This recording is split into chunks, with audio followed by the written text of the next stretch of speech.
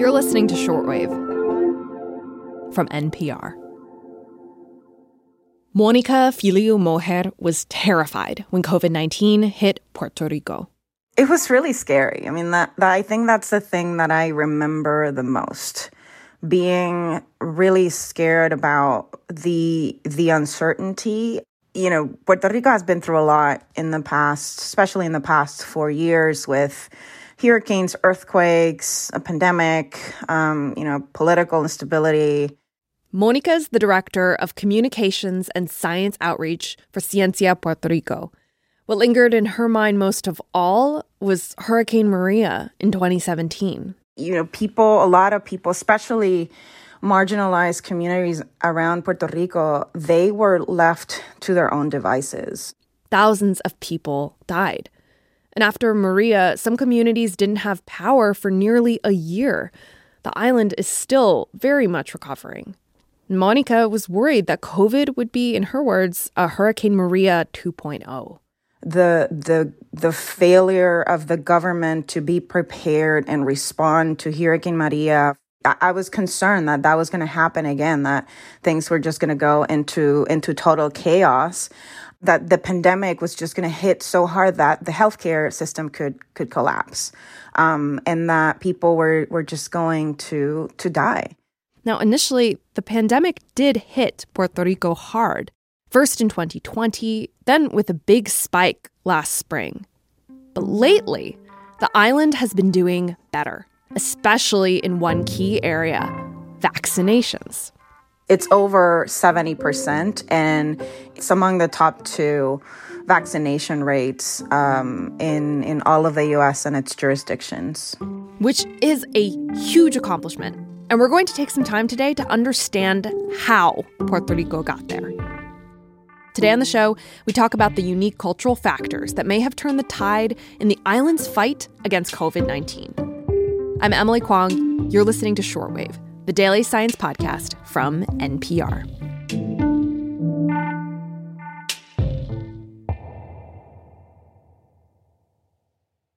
First, there was Hurricane Maria.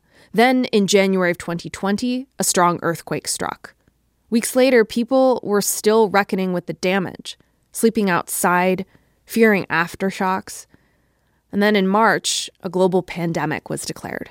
You know, all the pandemic closures really started hitting in March of 2020. And in January of 2020, southern Puerto Rico had faced the strongest earthquake that Puerto Rico had seen in more than 100 years. And so, you know, you have one emergency who is, you know, people have to be sheltered. They have to be in common shelters. And then, you know, with the pandemic, you're being told, like, you know, you can't be with other people.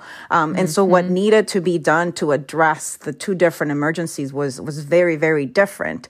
And so people were tired. People are tired. And it seems like those conditions, the hurricane, the resulting strains on healthcare and infrastructure, the earthquake, all of this changed the country. And in some cases led it to be more resilient. You've written that in Puerto Rico, there have been broad coalitions working towards combating the pandemic. Mm-hmm. What is a coalition? And how do you see that working day to day in the response to the pandemic and in getting Puerto Rico to the place where they have such high vaccination rates?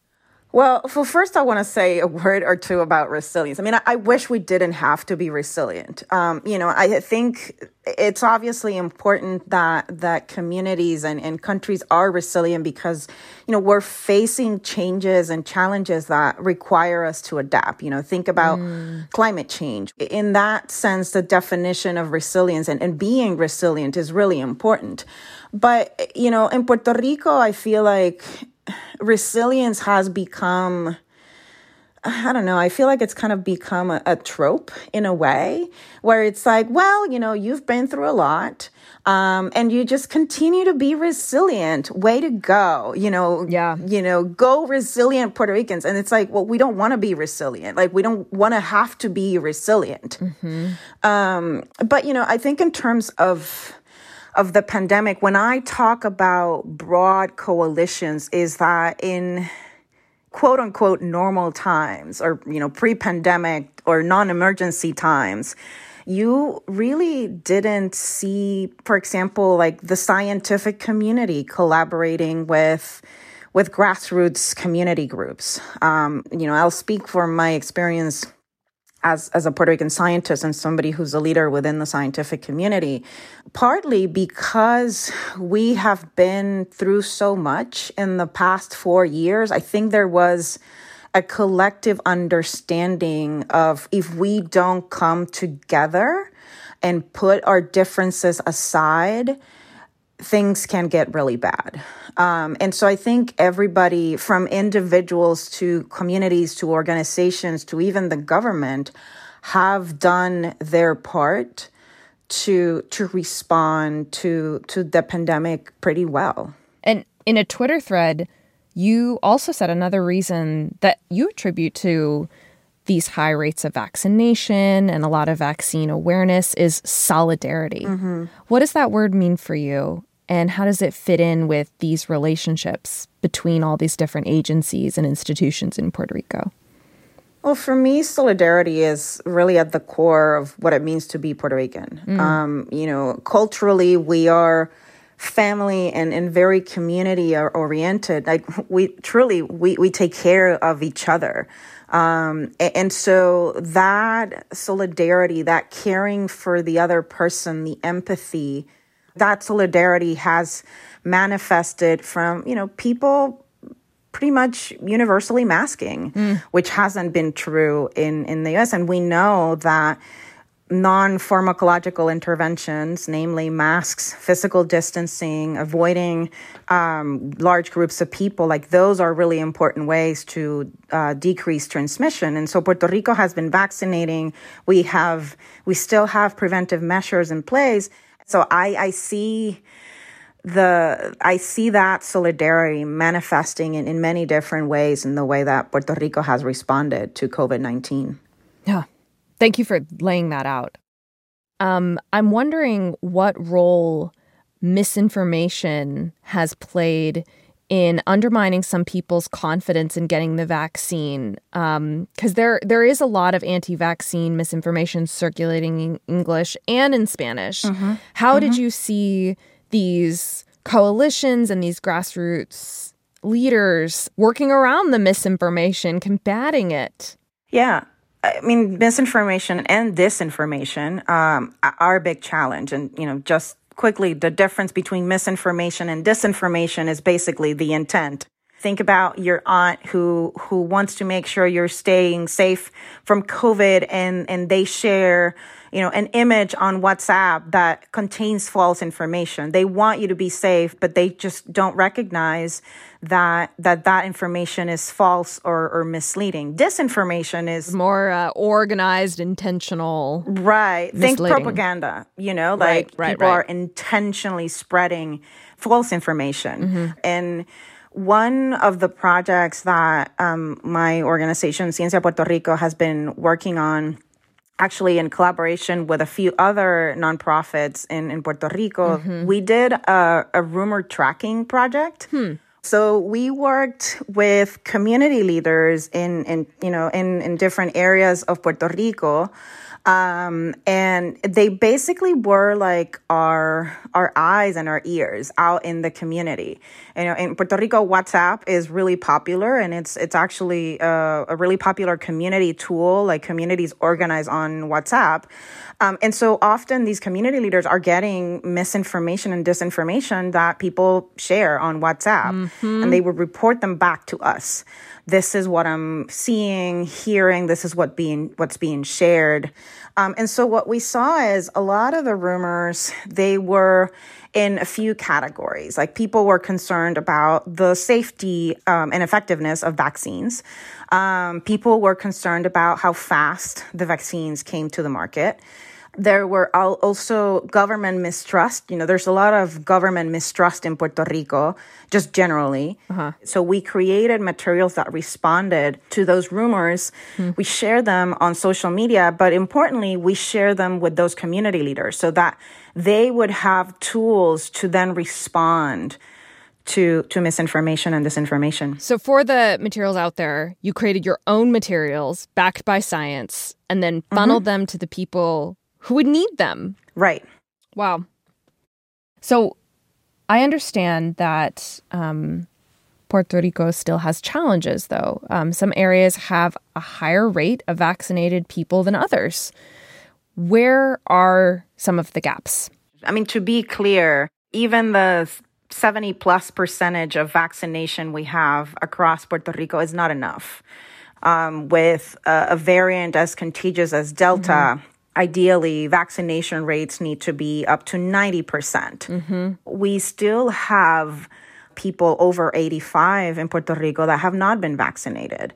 We've seen throughout the pandemic that populations that are vulnerable because of socioeconomic or racial and ethnic factors, they have been disproportionately negatively impacted by the pandemic. And so I'm concerned about the inequities that remain and how the failure to get those people vaccinated is going to even add to the disproportionate negative effects that they've been facing. And I am concerned because the holidays are around the corner and people get together. Right. And culturally, it's a time that's really important for Puerto Ricans, and we didn't have traditional holidays last year. So I am a bit concerned about getting another surge.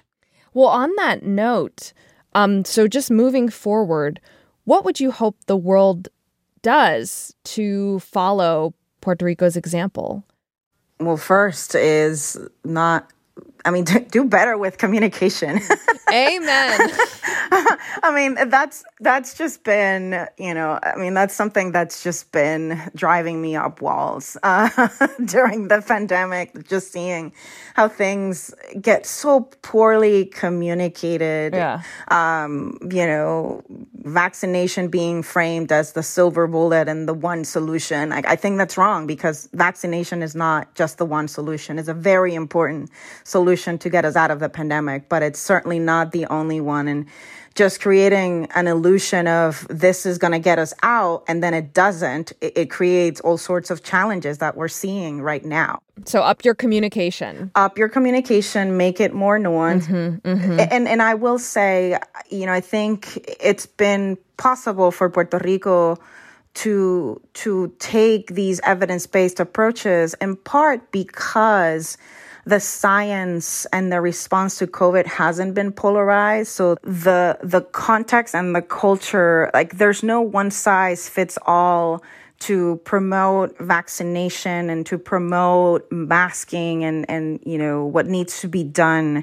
It needs to be hyper local. And so understanding context and culture and how people's values and political ideologies, how those relate to the way that not just people respond to COVID, but the people that understand and value science has been really key as well. And then finally, I would say, give community leaders their rightful place. They are experts in their communities. In the United States, I think the culture is very individualistic, and we've seen that really manifest during COVID. And so I think kind of reframing the response around community is something that's certainly been very valuable in Puerto Rico. Yeah. Thank you so much for taking all this time to talk to us. It's been really, really, really awesome. Gracias a ustedes. This episode was produced by Britt Hansen and edited by Giselle Grayson. Margaret Serino checked the facts. I'm Emily Kwong. Thank you so much for listening to Shortwave, the daily science podcast from NPR.